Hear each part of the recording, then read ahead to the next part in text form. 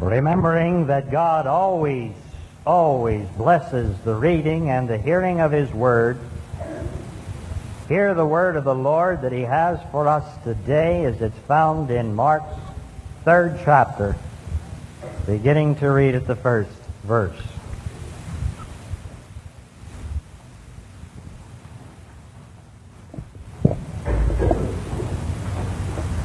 Again, Jesus entered the synagogue,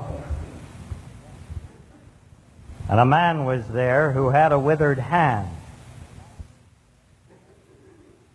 And they watched him to see whether he would heal him on the Sabbath, so that they might accuse him. And he said to the man who had the withered hand, "Come here." And he said to them, "Is it lawful on the Sabbath to do good or to do harm? To save life or to kill?" But they were silent.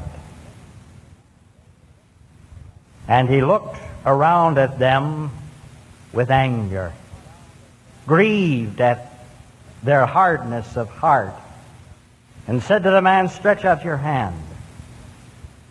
He stretched it out, and his hand was restored.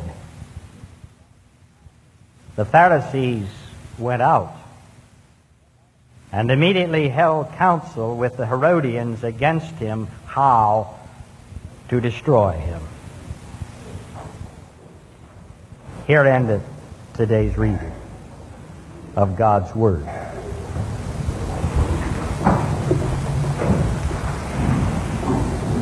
From time to time, I cannot help but wonder what Jesus thinks of his biographers. Those individuals who wrote those books, the canonic Gospels that we know as Matthew, Mark, and Luke. I wonder if Jesus is pleased with what they have said about him. Or I wondered if Jesus once in a while doesn't collar one or more of them in one of the halls of heaven and ask, "Why did you say that about me?" Or, "Why didn't you tell them this?" You know, when anybody today attempts to write a biography about someone else, it seems that the work never even gets out on the market until the person, if he's still living, who is the principal, or at least relatives of that person, are suing the writer for libel. Things that they have said against the one written about. I don't know what Jesus thinks of those who wrote about him, just as I really can't be sure what Jesus thinks of some of us who preach about him. But if I think Jesus had any justification at all, it would have been against what Mark says about him in this 3rd chapter. You know, Matthew and Luke, they tell of the incident in the synagogue at Capernaum where Jesus healed the man with the withered hand. But they leave out a part that Mark puts in. And it's a part that I think could very well disturb Jesus. Because here Mark tells us that Jesus, the Son of God, the one who came to give us the revelation of what God is like and how we are supposed to live, this patient, kind, forgiving, loving Jesus, Mark says he gets angry.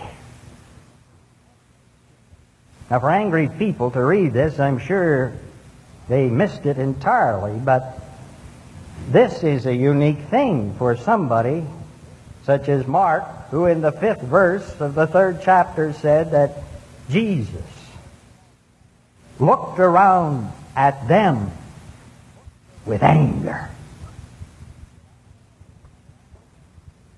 That I don't know what Jesus thinks of his biographers or preachers, but I know, for one, I'm very happy that Mark included this particular part of our Lord's personality. I'm very happy because, for one reason, it does me a lot of good to know that our Lord got angry. And it seems to me then there must be some type of justification for some kinds of anger if the Lord Himself got angry. Another reason is that this helps me to see what kind of people and with whom Jesus got angry. And please, folks, notice, there are two places in the Scripture that speak of Jesus being upset. And notice, He always is speaking to church people. The only two incidents that I recall that reveal Jesus' anger always takes place in a worship service. This one at a house of worship at a synagogue at Capernaum, and the other one where Jesus got upset with money changers in Jerusalem who had turned that temple into a den of thieves instead of allowing it to be a house of prayer.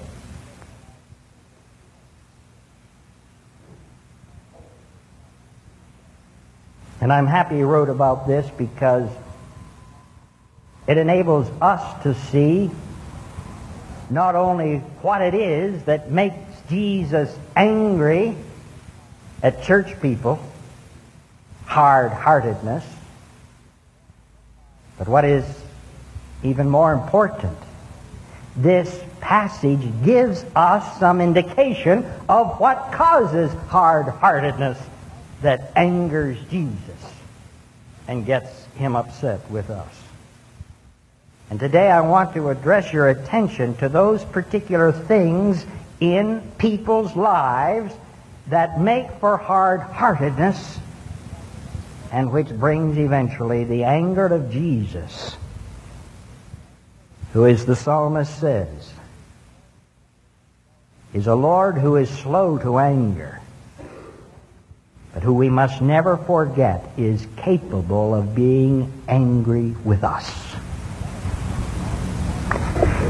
Now, one of the things that hardens the heart, as I read these verses in the beginning of the 3rd chapter of Mark's Gospel, is hard-heartedness comes to us when we remain spectators. When we remain spectators. If there's one thing that Jesus did not care for, was the inactivity of people. Jesus never expects anybody who God creates to remain on the balcony of inactivity, but rather He wants us all to get on the stage of involvement. Just listen to our Lord. Listen to what He says and what He is saying by the power of His Spirit to us. Come unto me, and I will make you fishers of men. Go into all the world and make disciples of all nations. Whatsoever you have seen, do. You did not choose me, but I chose you and appointed you that you should bear much fruit, and that your fruit should abide. Involvement, activity, participation, partners, people who do things. And when we become only spectators, that's an indication that our hearts are beginning to harden. Just as we no longer go out and do some of the things that we did in younger days because we're afraid of the physical heart, signs of inactivity, involvement in God's Word, are indications that our spiritual heart is beginning to harden. Jesus says, don't be a watcher. Don't be a spectator. For when your involvement is limited only in watching and seeing what other people are doing, you cannot help but become cynical, critical, and contemptible. And you start an epidemic which can be very, very contagious. And my own evaluation of the situation is simply that one of the reasons that we are people who are so critical, so cynical, and contemptible is simply that we have yielded to the temptation of being spectators in the game of life. You see, Jesus knew long before we had these other things that no fan, no matter how enthusiastic, ever hit a home run, scored a touchdown, dunked a basket, participated in a play, preached a sermon, or sang a good anthem. Spectators just don't have the privilege of participating and producing fruit in life. A spectator is good only for criticism, cynical remarks, and becoming contemptible. The other day, I attended an athletic event in the city of Pittsburgh. It was one of those that I went to, and a few minutes after I was there, I wish I hadn't gone. Paid good money, too. But I had the privilege of sitting in front of one of the original leather lungs. You know what I mean? And the worse things went on in the field, the louder my friend got. That poor player or players down on the field, they couldn't do a thing right. Their heredity was questioned. Their talent was in doubt. It got so bad that I really got the feeling that they really hoped that players would not produce because they wouldn't have anything to say or do if they were successful. They were like the critics of Jesus. They watched hoping that they could accuse. Now that was bad enough. But I put in a horrible afternoon. Because the more I listened to this person, the uglier I got. Because my attention was diverted from what was going on the field to the mental gymnastics of trying to think what I could say in response to that spectator. And I became a spectator to his spectacle.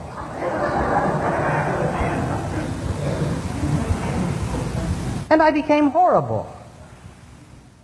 Very critical, not of them, but of him. Very cynical, contemptible, and unlike Christ. As I can tell you in the privacy of our friendship, I even wish that person got a sudden case of laryngitis. And that's horrible.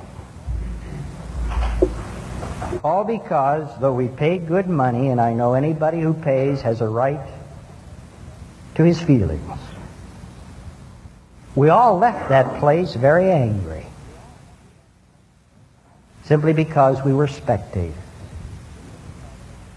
And I tell you this because, you see, we are a people who are living in an age when it's very easy, with all of the blessings that we have, to become excellent, outstanding, enthusiastic spectators. And that's horrible. It's been some time now since I've been able to get the latest statistics, but do you know that the average American watches television 26 hours of every week?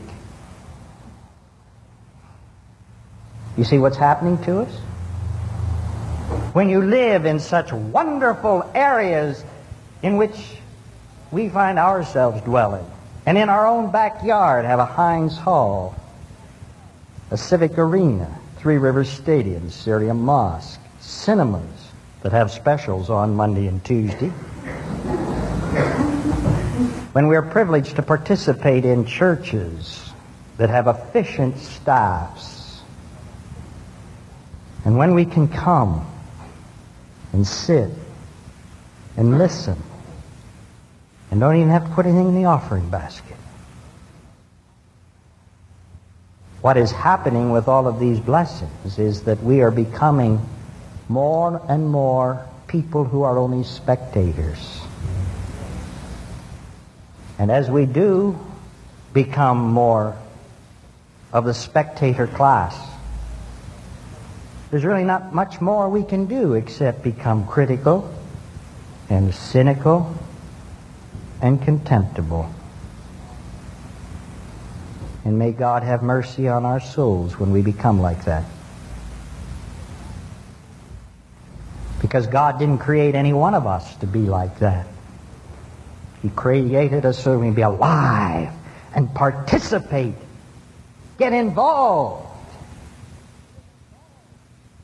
and see, instead of being critical, whether or not we can do a better job than those we criticize. And when Jesus looked around and saw those people who were only watching so that they might accuse, he recognized hardness of heart, and he became angry. One thing that goes into hard-heartedness is a wanting to remain a spectator. A second thing is, and comes when an individual wants to retain his silence. Silence. See, God loves people who aren't afraid to speak up. Make a joyful noise unto the Lord. He enjoys us when we sing, even when we do so in a monotone. But He enjoys to hear the voices of people. And if you've ever gone through a period in your life when you've been unable to speak, and some of us have known that horribleness of silence, you don't realize what a great blessing it is to be able to sound forth words until you can't do it anymore. God knows that. And He wants us to speak, and to speak up, and to speak loudly and clearly, and not to be silent. Because silence can be, not necessarily, but it can be a symptom of hard-heartedness. Jesus recognized this principle of life. That is why when in His teaching method, often when people asked Him questions, He always responded by asking a question in return. Now, He did this not to evade giving answers. He did so because He knows the best form of education is not in giving answers, but helping people to form verbally their own answers. So He says, "Who do you say that I am? What do ye more than others? Do you know what I have done unto you? What does it profit a person to gain the whole world and lose his own soul?" Those are questions that Jesus asks, and He's still asking them, and He expects us to wrestle with the questions of life and to answer them the best that we possibly can, not just take some poor preacher's word for it, but to work that through our own mill and to come up with our own answers. Then we become people of conviction, and Jesus then and still now confronts us and bombards us with questions that He wants us individually to answer with our own voices. And He gets upset sometimes when to His questions of life we answer only with silence. You know, there's only 4 reasons why people are silent. Do you realize that? Only 4 reasons, and only one of those 4 is justifiable.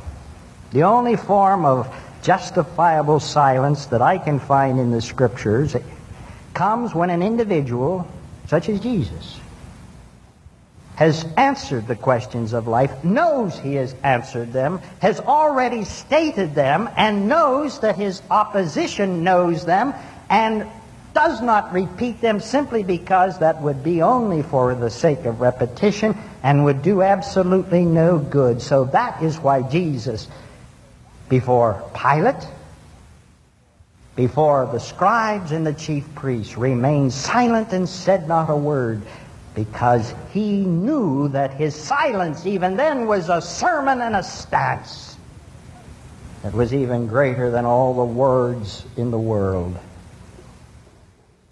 But Jesus, I think, gets very upset with us when we remain silent for one of the other three reasons. When you remain silent to the questions of life, to the irregularities of conduct, to the injustice in the world, simply because you are frozen with fear. Fear that you might be wrong. Fear that you might be contradicted. Fear that you might be faced with confrontation. Fear that you might be ostracized for saying some of the things that you say. Then, I'm sorry, you're showing signs of the hardness of the heart. When an individual is silent because he really does not believe what he or she has to say is worth anything, then the first stages of the hardness of heart that comes with a sense of personal unworthiness has already set in. And when an individual remains silent and does not speak because he just doesn't care, that's a person who spiritually, if not physically, is dead, because his hard heart is so firm it can't beat anymore. And I suggest to you that that is what Jesus really saw in those Pharisees who were only sitting and watching, waiting to accuse him. They couldn't care a hang about that man who had the dangling hand. They didn't care whether or not he found healing or comfort. They were there for one reason, not to help that man, merely to accuse Jesus. And when Jesus said unto them, is it lawful on the Sabbath day to do good or to do harm, to heal or to kill? They answered him with silence, because their hearts were hard.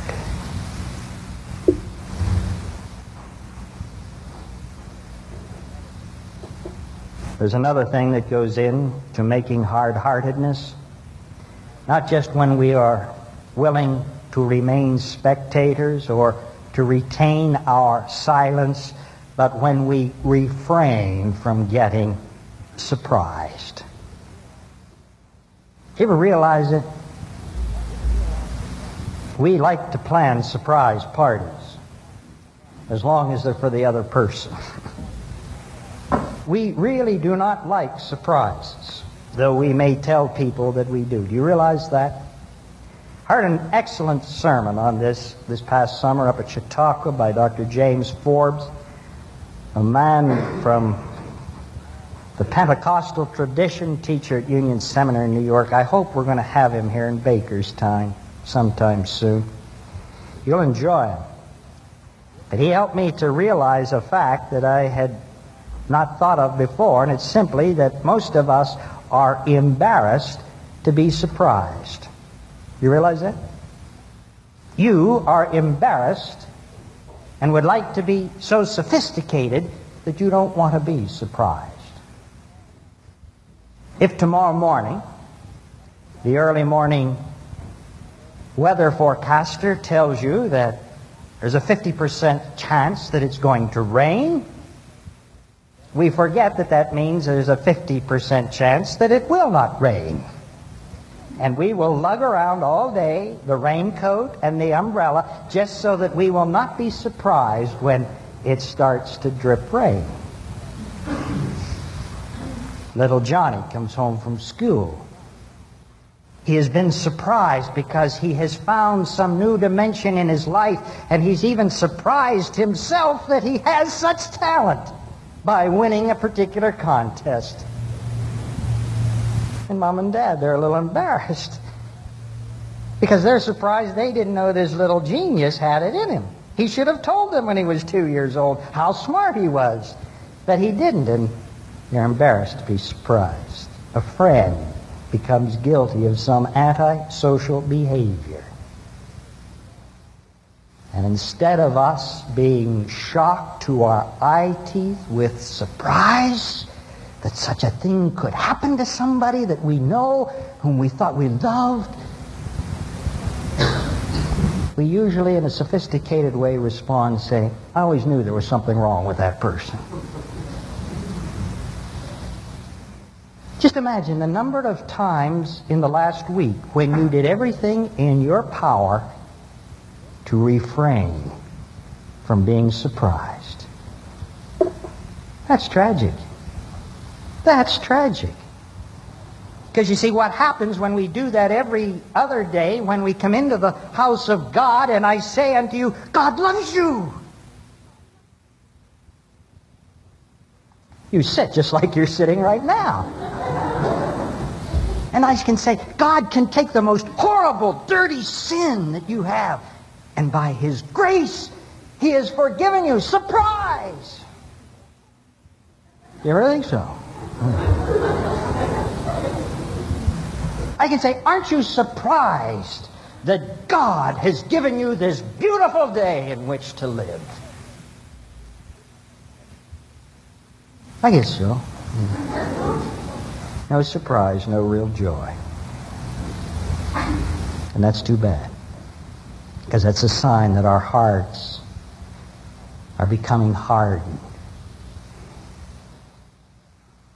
I'm going to confess a surprise that I have right now. It's been a horrible week, and I don't mind telling you that I've had a difficult time with this sermon. Yesterday morning, I was in Washington County for a funeral at 11. Appointment in Pittsburgh at 1:30.